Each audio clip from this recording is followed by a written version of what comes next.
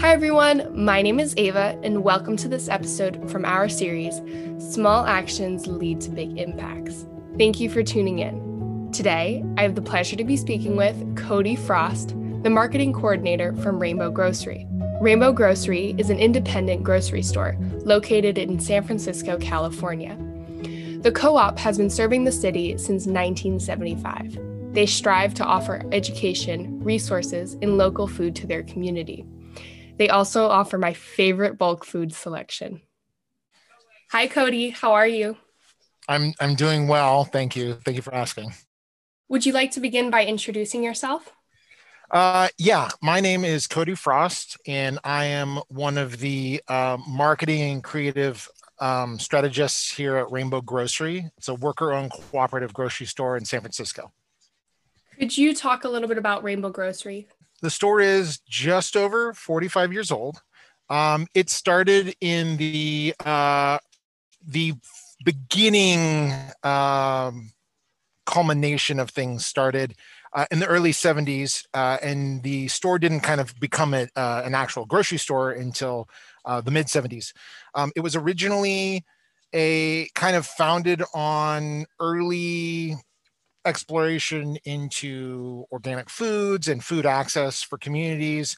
And it was a series of buyers clubs. Originally, people were pooling their resources together to be able to buy large quantities of bulk items like we still sell now, and then redistribute them amongst, the people who pooled their resources. And that's kind of the early foundation of some of the things that are what Rainbow is today. It started off volunteer basis and then became a business, and then eventually incorporated as a cooperatively structured organization in I want to say the 80s.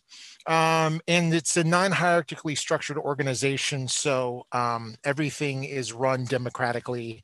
Everything from the departments, all and just job descriptions, all the way up to the board of directors and other oversight committees are all done democratically or democratically elected individuals to do that kind of work. Could you explain how your bulk section works?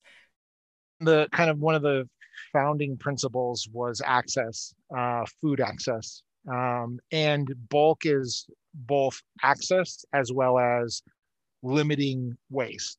Trying to be as conscientious of the amount of waste that a commercial entity produces. It's very hard to avoid, in at least in the United States. Everything comes wrapped in something. So trying to be able to offer an alternative on the consumer side is one of the earliest and potentially easiest steps of trying to minimize waste. So we've had our bulk section for quite a for pretty much the whole time the store has been in existence.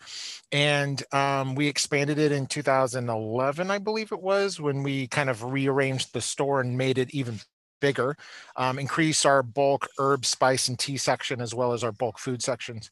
And it's mostly before COVID, it was a self-service area of the store. You would be able to use scoops from bins or empty, pour contents, liquid or dry, into your own containers. We had a tare weight system, so you would weigh your empty containers before you filled them, and then the tare weight would be removed at the register. And so it was, there was a little bit of a learning curve for new people, but we tried to make that as streamlined as possible, so it would be even more accessible to more people. And a lot of people love shopping here for our bulk. It's very fresh. We go through it quite fast. And people like being able to find base ingredients of such a wide variety of things.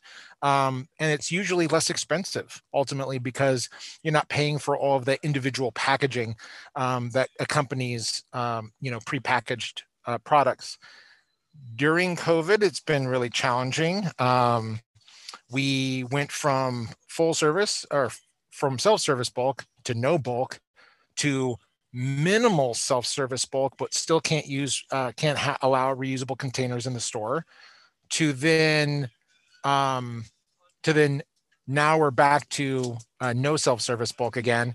But some of the departments are pre-packing things in compostable containers for customers to buy, as well as we are also, the bulk foods department has been slowly doing this situation where customers can walk around in the bulk area, has a limited stock availability, but they can select things and then ask for a volume of that. And then the worker would go and basically pour it in or weigh it out and then provide that for the customer to purchase. Again, unfortunately, no reusable containers at this time. Well, that's really interesting to see how it's, progressed through COVID, and COVID has obviously not been easy for the zero waste movement and all that, because going to grocery stores, most grocery stores don't really let you bring your own bags and things like that. You explained what the bulk section was. Can you explain why it's more sustainable, especially when you were able to bring your own containers? It allows for, again, most of what we sell in our bulk section is base ingredients. So flours, salts, cooking, baking ingredients. We do have some, we also had a lot of like dry, roasted nuts and nut butters and cooking oils. And I mean, in our herb section, we have herbs that are used for, and spices that are used for cooking and flavor, as well as medicinal use if you wanted to use them for those purposes. So there's a wide variety of things. Some of them are very hard to access in their more natural form, especially kind of some of the supplemental herb things. Those are much more processed and tend to cost more money in that process as well. By offering, by our, say, buying, a 50-pound bag of oats and then allowing customers to buy from that, it minimizes a lot of the overhead costs, both on the manufacturer side of packaging each pound of oats in its own container, and that labor, and that, the designing of that, the label for that, and the packaging cost, and the hardware or the equipment used to, sort everything. So it saves money on the production side, and it saves money on the consumer side, because they're not paying that overhead out of the gate, and they're able to, I guess I'm talking about how inexpensive it is. That's not the right thing, but that's part of it. But the main thing is that by reducing all of that waste that is potentially stacked, from the beginning of production all the way through the consumer end, we help minimize a lot of the waste that is in that entire production cycle. And on the consumer side, we advocate that customers bring in their own containers when they could, and just reuse a jar, reused any sort of container, and that minimizes, because every time you would buy a new thing, you have to buy a completely new package with all of the usually there's some elements of waste on any new package, like a plastic seal around the top or some sort of seal across the lid. And that's, we're also minimizing all of that little trash as well. And our customers, a lot of our customer base are really appreciative of that, even if they're not full subscribers of zero waste movements as of yet, but they're thoughtful about it. It's made available, it's convenient, it's easy. There's very little overhead on their side. And so, our customers really appreciate both the access, the inexpensiveness, as well as it's also limiting the amount of waste that they're producing. What do you hope Rainbow Grocery will look like in the future? I hope Rainbow Grocery is around for a really long time. COVID has made every brick and mortar business, having a hard time keeping customers in, keeping the flow, keeping it safe, especially the type of business that we are, where people really need to be here to see the products, see the amount, the volume of diverse items that we have for sale. I think that, if we can keep the store as is, running smoothly, hopefully once COVID's kind of a thing that we've collectively have moved on from. I think really returning to and promoting as much zero waste consciousness and bulk access, because those are the things that our customer base has been wanting for us to try to get and provide again. What I'm wondering is what the societal response will be after COVID. What we've seen is, as has happened with other types of eco scares, biological things. You've seen a lot more protective packaging happening, more labels and warning seals and things like that. I believe that our customers will be very forthcoming with their wanting to get bulk products.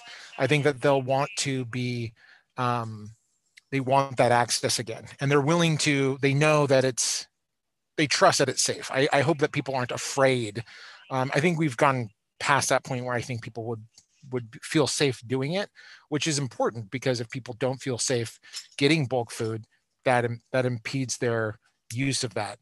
So I think that for us, it would be trying to get people to reconnect with bulk, and especially what I'm hoping is that after all of the waste that we've had to create in order to try to maintain a safe society, that we really strongly try to balance that out by being much more proactive about the amount of waste, type of waste, finding biological solutions to reducing waste, if that's like mushrooms and trash fields and eating plastic and things like that. I mean, scraping the ocean for trash, all of that stuff, we need to be doing that obviously now, but even more so.